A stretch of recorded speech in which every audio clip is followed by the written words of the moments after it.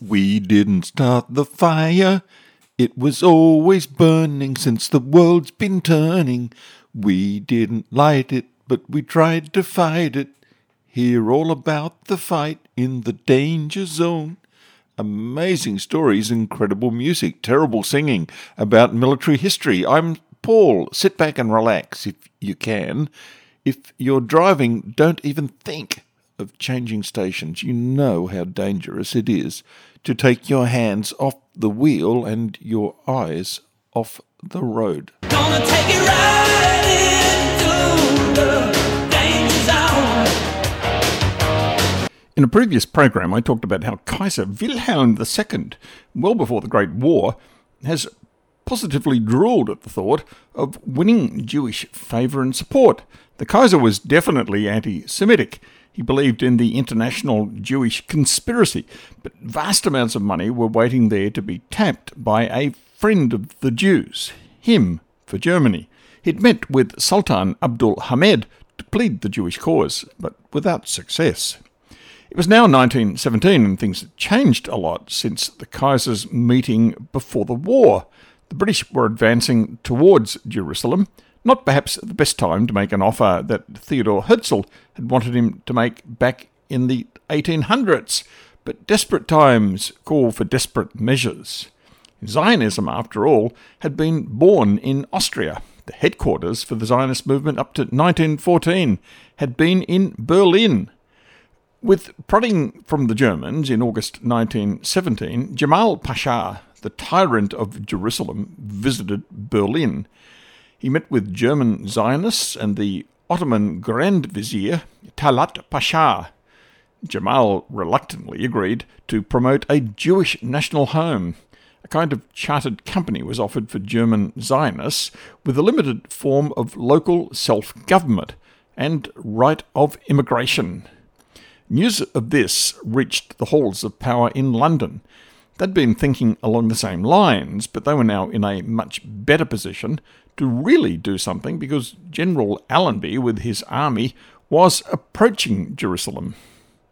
The name most closely associated with the move that the British now decided to make was Lord Balfour, and it's now time to tell you how the English came to think that it was a good idea to create a homeland for the Jews, not on their traditional lands, but instead in Uganda. It had been nearly 1,300 years since the Jewish homeland had been conquered and occupied by Muslims in 635 AD. The Jews had lived there since at least 1406 BC, over 2,000 years before the Muslim conquest armies arrived. Then many of the Jews had hung on in their holy lands, but under very difficult and increasingly difficult circumstances. They'd been subjected to brutal treatment under their Muslim rulers that was notorious throughout Europe in the 1800s. But there were encouraging statements being made in Germany, England, France and Russia about giving the Jews some independence. Give them back their homeland that they hadn't had for so long. Yasser Arafat often said that it was a lie that the Jews had lived in the land before the arrival of the Muslims, but with every swing of a spade by an archaeologist on a dig in Palestine, remnants of the Jewish past are unearthed. Every village carries a barely altered original Hebrew name of old. The Arabic name differs only slightly. The first Ottoman census, taken in 1844, showed that there were more Jews living in Jerusalem than Arabs, 7,120 compared to 5,760. In 1893, the population of Palestine was 153,031 people, with the Jews, the single largest group, making up about 59,431. There were 55,823 Muslims and 37,852 Christians and others. England made its first move, a strange move, towards creating a homeland for the Jews in 1903. Lord Balfour was then the Prime Minister of England. He'd come up with a solution to the Jews' needs for their own homeland, Uganda. I'm sure that the Ugandans would not have been happy about it. I'm also sure that the Muslims would have been happy with it, which goes to show you can't please everyone. Or you can please some of the people some of the time, but you can't please all of the people all of the time. He put this proposal to Dr. Chaim Weizmann. Dr. Weizmann had a quick counter to this proposal, which led to the following exchange.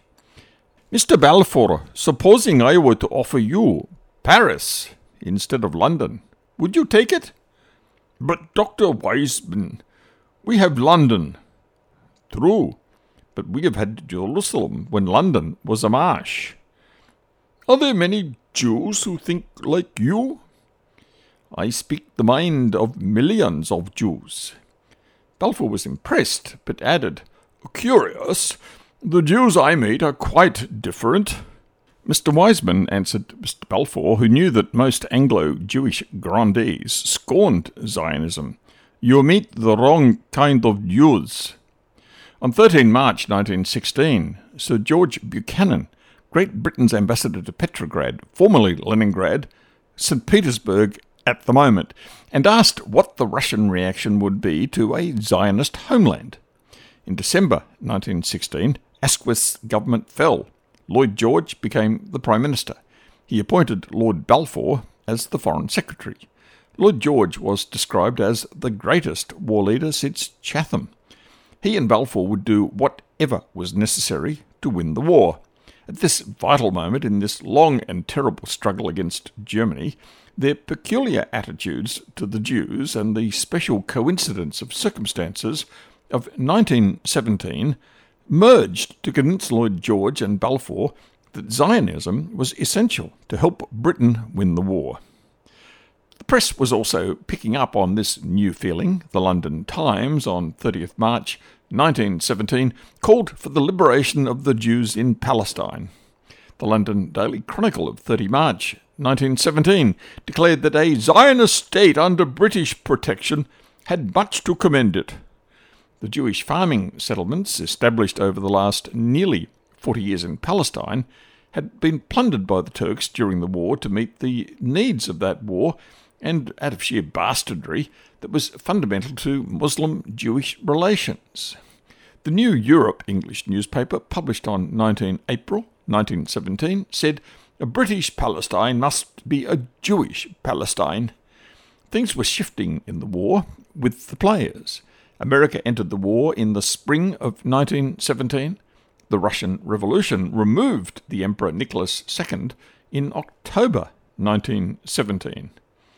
A key British official said, "It's clear Her Majesty's government were mainly concerned how Russia was to be kept in the ranks of the Allies, and as for America, it is supposed American opinion might be favourably influenced if the return of the Jews to Palestine became a purpose of British policy." Balfour, on the eve of visiting America, told colleagues that the vast majority of Jews in Russia and America now appear favourable to Zionism. If Britain could make a pro-Zionist declaration, we should be able to carry on extremely useful propaganda, both in Russia and America. The British plans to announce their formal recognition of the renewed Jewish national liberation movement in Palestine was, of practical necessity, delayed until the success of General Allenby's invasion of Palestine seemed assured. But the pressure for an earlier recognition of a Jewish homeland mounted when the British learned in August 1917 that the Germans were about to make their own announcement about the creation of a Jewish homeland. Finally, on 2 November 1917, with the approval of the United States, the British released a policy statement in the form of a letter from Secretary of State for Foreign Affairs, Lord Arthur James Balfour, to Lord Rothschild. It read, "I have much pleasure conveying to you on behalf of His Majesty's Government the following declaration of sympathy with Jewish Zionist aspirations, which has been submitted to and approved by the Cabinet.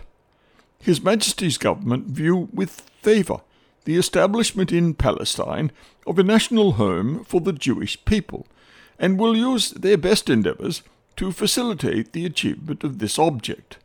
It being clearly understood that nothing shall be done which may prejudice the civil and religious rights of existing non-Jewish communities in Palestine, or the rights and political status enjoyed by Jews in any other country. I should be grateful if you would bring this declaration to the knowledge of the Zionist Federation. On 14 February 1918, the French government endorsed what was contained in that letter, followed by the Italian government on 9 May 1918. It was all starting to happen. I should make an important comment on one of the provisions in the letter that still impacts on our world today. The Jews were required not to prejudice the civil and religious rights of existing non-Jewish communities in Palestine. This was going to be an ongoing obligation that the Jews have observed. No one has ever even suggested a reciprocal obligation on the Muslims, and the Jews have never had such treatment from the Muslims. Quite the opposite. What was the precise land that was going to be given to the Jews as their homeland?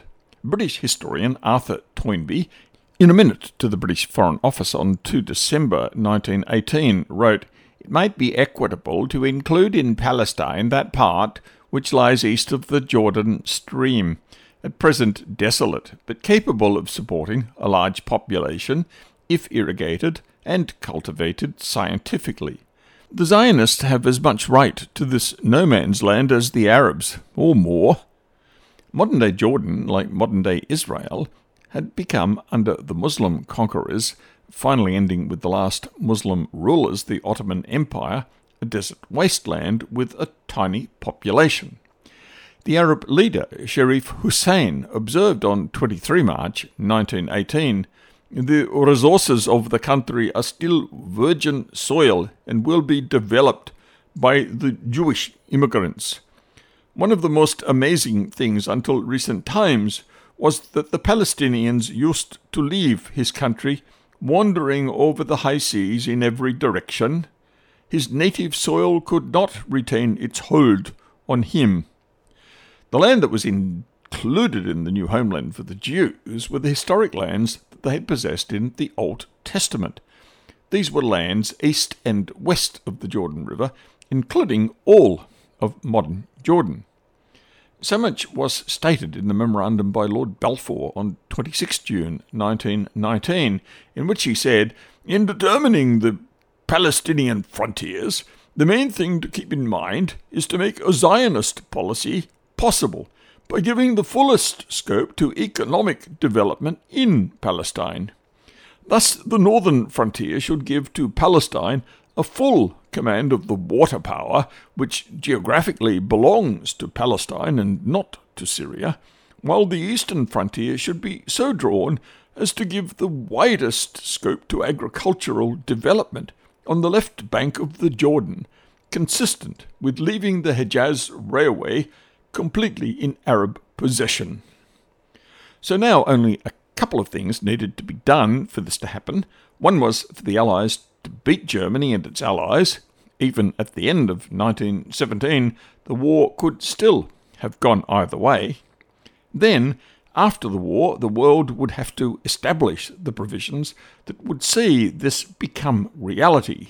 What were the British expectations? The reality of the Muslim contribution to the victory of the Allies over Germany, Austria and the Ottoman Empire, particularly in relation to the British fighting in the Middle East, was that either they had overwhelmingly fought for the Ottoman Empire against England, or a small group of Arabs under the Sherif of Mecca had been ready to fight the Ottoman Empire, but only to preserve his rule over his part of Arabia before World War I had begun, and who knows, maybe grab some more land.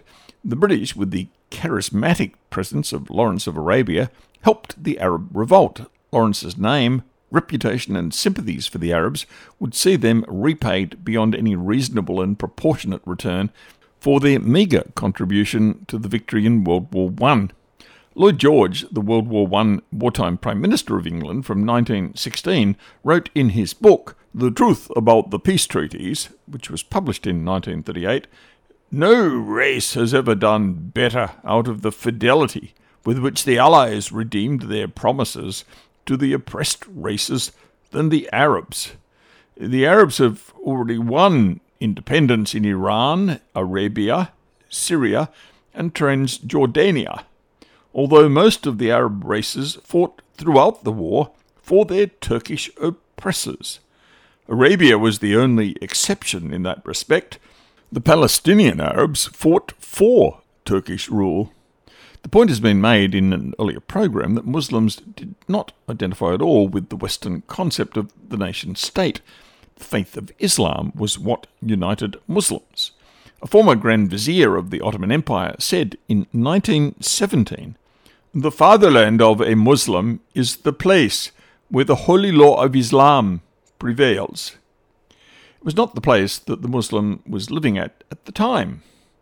British-American historian Bernard Lewis expressed the idea like this: "A Muslim Iraqi would feel far closer bonds with a non-Iraqi Muslim than with a non-Muslim Iraqi. The imported Western idea of ethnic and territorial nationhood remains, like secularism, alien and incompletely assimilated." Lord Robert Cecil, a British Foreign Office expert on the Middle East, wrote, "Our wish is that the Arab country shall be for the Arabs, Armenia for the Armenians, and Judea for the Jews." So now peace talks at Versailles had to address the future of the Jewish homeland. The peace conference began to conduct its business in Paris on 18 January 1919. Its business was to reorganize much of the world, of which the new homeland for the Jews was a tiny part. The Zionists were given the right to take part at the negotiation table, as were the Arabs. Before the beginning of the Treaty of Versailles peace talks, the Jews and the Muslims signed an agreement that called for the closest possible collaboration between the Jewish and Arab peoples in the development of the Arab state and Palestine. The Constitution of Palestine should afford the fullest guarantees for carrying into effect the British government's Balfour Declaration of 2 November 1917, and that all necessary measures shall be taken to encourage and stimulate immigration of Jews into Palestine on a large scale. The Zionist Organization agreed to use its best efforts to assist the Arab state in providing the means for developing the natural resources and economic possibilities thereof. The Arab and Jewish peoples also undertake to act in complete accord before the Peace Congress. Thanks to this agreement between the Muslims and the Jews, the peace talks didn't have to concern themselves with Muslim claims to the Jewish homeland of the British Mandate, because there were no such claims challenging the creation of the full Jewish homeland. No Muslim leaders came forward at the peace talks or in Palestine to raise any objections to the creation of the Jewish homeland. On 21 January 1921, again at the peace talks, the United States delegate concerning a Jewish national home declared that there be established a separate state of Palestine, placed under Great Britain as a mandatory of the League of Nations, that the Jews be invited to return to Palestine and settle there, and being further assured that it will be the policy of the League of Nations to recognize Palestine as a Jewish state, as soon as it is a Jewish state in fact. England, as mandatory, can be relied on to give the Jews the privileged position they should have without sacrificing the religious and property rights of non-Jews. On 23 February 1919, Chaim Weizmann, Sokolow Nahum, and other Zionist delegate members were given a chance to speak. Sokolow pressed the representatives to acknowledge the right of the Jews to rebuild their national homeland in Palestine. He referred to the Balfour Declaration and requested that the region proposed in that declaration be given to England to be known as the British Mandate. That mandate was to be ultimately under the supervision of the League of Nations. In March 1919, Faisal wrote to Felix Frankfurter, a member of the American delegation at the peace talks, saying, "Our deputation here in Paris is fully acquainted with the proposals submitted yesterday by the Zionist Organization to the peace conference, and we regard them as moderate and proper. We will wish the Jews a hearty welcome home." And how? Mandate was a word that American President Woodrow Wilson found acceptable. He didn't want new colonies to be carved out of the spoils of war by the European powers. The mandates were intended to be temporary and given their independence as soon as possible. The British and the League of Nations knew that some of the local Palestinian Arabs were resisting the proposal for a small part of the Middle East to be excluded from being part of an Arab state so that a Jewish homeland would be created there. Full civil rights had been guaranteed to the Muslims who would be living in the Jewish state, something not accorded even today to Jews living in Arab states. And since Palestine contained not much more than 5% of the millions of Arabs that Britain had just liberated from the Ottoman Empire, Lord Balfour insisted that a compromise such as Faisal's was perfectly fair.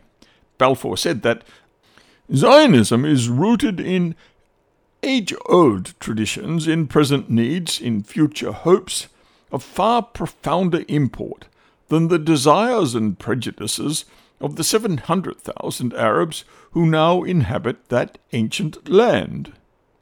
So, the peace conference made these determinations. The peace conference, after hearing all that was said by all of the interested parties who had a chance to speak, including Jews and Muslims, decided 1. That the historic right of the Jewish people to re-establishment of its national home in Palestine be recognised for all times as incontestable, and that all possible assistance be given to facilitate the achievement of this object. That with this ultimate purpose in view, the country of Palestine, with its historical boundaries to be defined by a special commission, shall at present be entrusted to the care of Great Britain, which in its capacity of trustee shall place the country under such conditions, political, administrative, economic, etc., as will lead to the steady enlargement and development of the Jewish settlements, so that it may ultimately develop into a Jewish commonwealth on national lines, it being clearly understood that nothing shall be done which will prejudice the civil and religious rights of existing non-Jewish communities in Palestine, or the rights and political status enjoyed by Jews in any other country.